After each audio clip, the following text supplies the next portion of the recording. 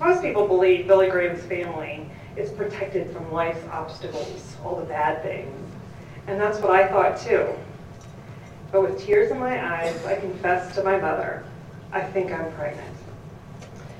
Days after the doctors confirmed that I was indeed pregnant, we were trying to figure out what I was going to do.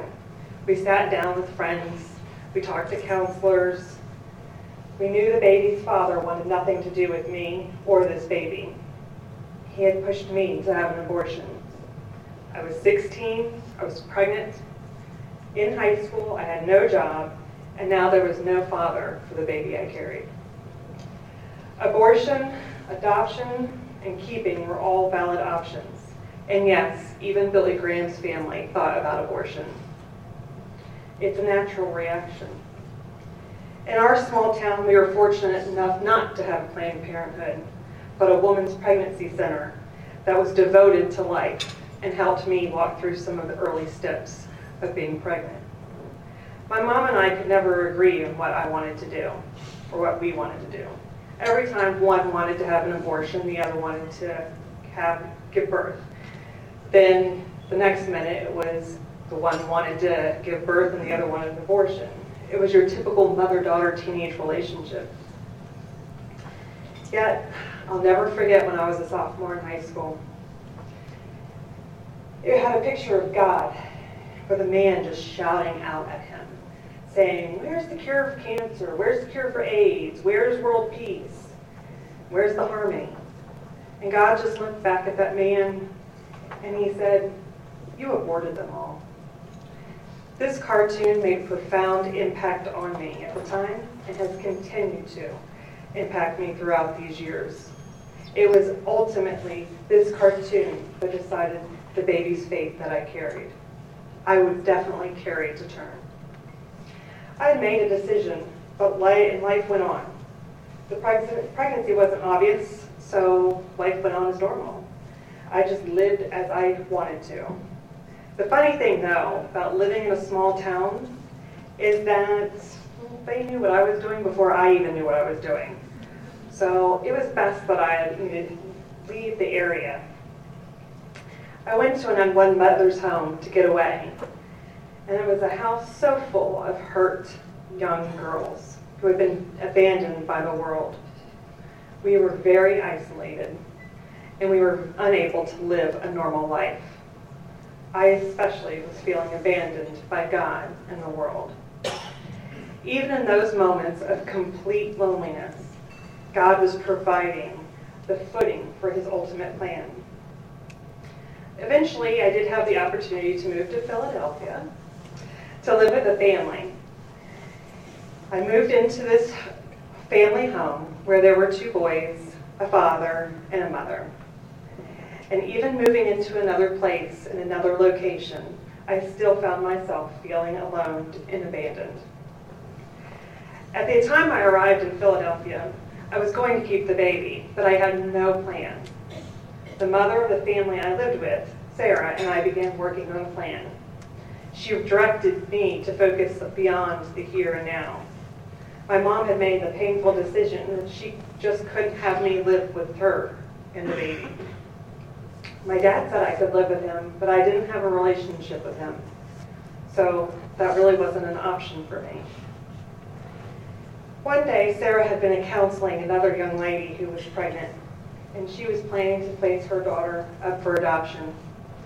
After one of their sessions, I went upstairs and I saw these folders laying on the table. And they had pictures in them, and they were adoptive couple profiles. I was curious of what these people would look like. Would they have horns, one eye,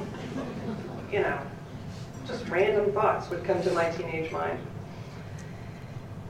So I picked up the folder, and in the profile, I saw the first one. It was okay. The second one was okay. And the third profile flew right off the page at me. They were an attractive couple. She was a special education teacher. I had a learning disability. He was a lawyer, and I could argue the legs off of a table. Although I was adamant I was going to keep my daughter, I shocked myself by saying if I had to choose adoption, this is the couple I would pick. God was beginning to work on my heart and put his plan in place, not my plan. Even after seeing this profile, I continued my plan to parent. So Sarah and I priced diapers, utilities, rent, daycare, and I was shocked at how much everything actually costs. We discussed the responsibility of raising a daughter and what I wanted for her. All my life, I had desperately wanted a father and a real relationship with my dad. He had traveled so much for business that he was never able to invest in me. And above all else, for my daughter, I wanted her to have a dad, a daddy, a loving, tender, firm, time-investing kind of daddy.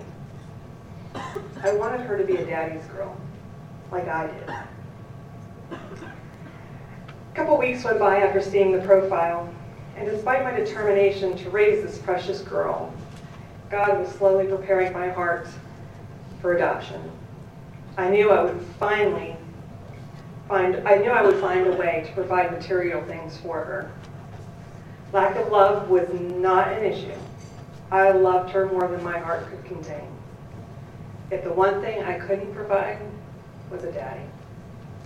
It was this simple yet complicated fact that changed my mind from raising her for releasing her for adoption. I made a family-building, life-giving decision that is always a vital option. I'd made the decision, but life was not easy after that. Every day a bitter battle dwelled within about what I wanted and what was best for my daughter. I changed my mind every 2 minutes. While I was emotionally struggling with reality, I was also having to begin to move forward with my plans for adoption. Months turned into days, days turned into hours, and hours turned into running out of time. On a midsummer day, in the wee hours of the morning, my baby girl arrived weighing 7 pounds, 7 ounces, just like me. She looked like the most angelic China doll. She was perfect in every way. Like James 1:17 says, every good and perfect gift is from above. While at the hospital, I changed my mind every second. I refused to let the adoptive family come to the hospital. I could not bear to look at the woman who was more prepared to raise my daughter than I was. She'd get her for the rest of her life. I just wanted these few precious moments. I remember that internal struggle as if it was going on today. In spite of my lack of conviction about adoption, I did carry on with my decision. I took the baby home with me for a couple days. I absorbed every single look, every single motion, every whimper, and every gas smile. I have etched it into my heart where time has remained still. Desperate to make time stop, I realized that it hadn't, and the day of release was upon me. I loved her so much, I physically hurt. How could I possibly do this? It was against every motherly instinct I had. Giving her up was just something I wasn't sure I could do. As we drove to a familiar home of a family friend where I would give her to her new family, I just held her hand and cried softly. When we arrived at our friend's, I just refused to get out of the car. If I got out, that actually meant I was agreeing to give this baby up for adoption. And I really didn't want to do this. I did know, though, I had to. We went inside and we spent a few minutes talking to the adoptive couple and watching my daughter's every moment. Everyone was talking as if we were at a family gathering. It was quite surreal.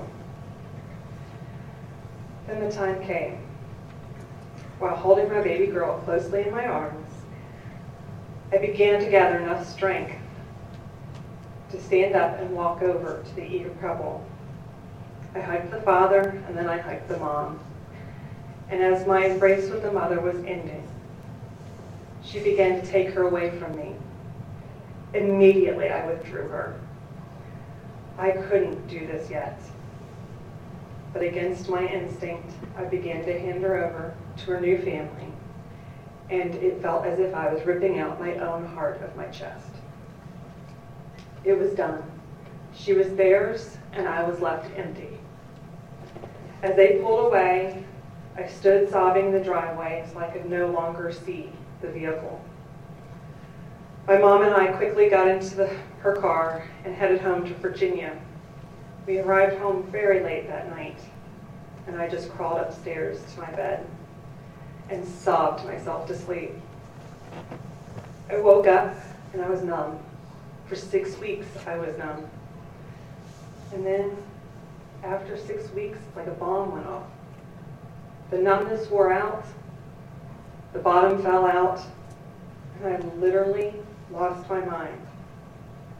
I had this constant nagging and longing ache for my daughter. After a couple of months, I began to get my life together, and things calmed down quite a bit. Before long, I began to date a boy. He listened to me, and he made me laugh. It had been a long time since I had laughed. But more importantly, he made me forget about that nagging ache that I had for my daughter, and gave me the attention I so desperately needed. It wasn't long before I found myself pregnant again, 7 months after I'd given up my daughter. This time, abortion was considered more than the first time. I went as far as calling the abortion clinic and making an appointment. I never went, and once again I chose to carry this unplanned baby to term, even without his father present. On a cool November day, I brought my second child into this world. He was precious and perfect in every way. He was born into this world without a dad and with a mom who had no clue what she was doing. But I did what I had to do, and I spent the next 7 years doing what I had to do. I made a ton of mistakes, and in spite of me, he has turned out to be a wonderful 18-year-old boy who is currently in Hawaii enjoying himself. After a lot of frogs, I got my prince. We were married shortly after meeting. He is my calm in the midst of the storm, and he accepts me, all of me. And his view on my past is, well, if you had made any other choice, it wouldn't have led you to me. 7 years ago, tears streamed down my face as the ultrasound tech told us we were having a little girl. I finally get to raise my little girl. Margaret Ruth has been a pure joy and has helped me heal in ways I never thought would be possible. You would think my story would end there with me and abortions. I was kind of hoping it would too, but it didn't. 18 months after Margaret Ruth was born, my doctors would be concerned about the baby I carried. For weeks, they couldn't see his stomach. They sent me down to have a fetal MRI. And it showed everything was fine. The next time I saw my doctor, she asked me, what would you have done had you known he wasn't perfect? What do you mean? She replied, would you have aborted? No, he is perfect in every way. Payson arrived earlier than expected, and he was born with an APGAR score of 1, which means he is in desperate need of medical intervention. He spent a total of 151 days in the ICU, had 4 major surgeries before we were finally able to take our baby home. Despite his medical complications, he is a normal 6-year-old boy who just happens to have a G-tube and a trach. He keeps us laughing, but more importantly, he has a heart for Jesus. Just this week, he asked his dad, do you know why I didn't cry when you left the room? Daddy said no. And Payson said, I kept repeating, God is always with me. God is always with me. after going through hell with Payson medically, almost losing him several times, and knowing what I know now, I would still tell that doctor, nope, he is perfect in every way. It's been 20 years since my daughter was born. She has a beautiful relationship with her adoptive dad, and he has been true to his word. She is very much a daddy's girl. And that prince I married, well, he turned out to be a prince for my daughter too. He is what fairy tale dads are made of. Our baby girl is truly a daddy's girl. Now you'd think I would be done with my story. I really had hoped too, but that wasn't what God had in plan. In the beginning of the life stories, the beginning of my life stories have ended, but the older I get, I am once again needing to take a stand for life, my life. You've heard that ignorance is bliss. Well, when you have long-term health issues, no statement could be truer. Two years ago, I was diagnosed. Sorry, I have never talked about this in public, so I might choke up. With having a heart aneurysm. At the time, we thought it would require emergency surgery, and it needed a specific heart surgeon. God perfectly arranged a meeting with this world-renowned heart surgeon, where he told me I had time before we really need to worry about open heart surgery. Yet in the next breath, he told his nurse to hand me the phone number for the medical helicopter transportation team. Time would be of the essence if it did burst. Then just last year I was diagnosed with LAM. LAM is a very rare, fatal lung disease where cysts begin forming on your air sacs in your lungs, and it slowly suffocates you. The outlook of the disease is grim, and although medical progress is inching forward, there is no cure, and it is far from reach. Breath is easy now for me, and it is certain that as I stand here in front of you, that assisted suicide is not an option. Honestly, I know when the disease advances, there will be times that I will struggle on my stance for assisted suicide. When the rubber meets the road, will I be strong enough to be pro-life from the beginning of my life to the end? Or would I just believe life is worth saving from conception? For now, I'd like to think I'm a true pro-lifer. I believe that life is precious at every stage. I also believe we have an amazing God who knows what he's doing and always has a plan for his own glory.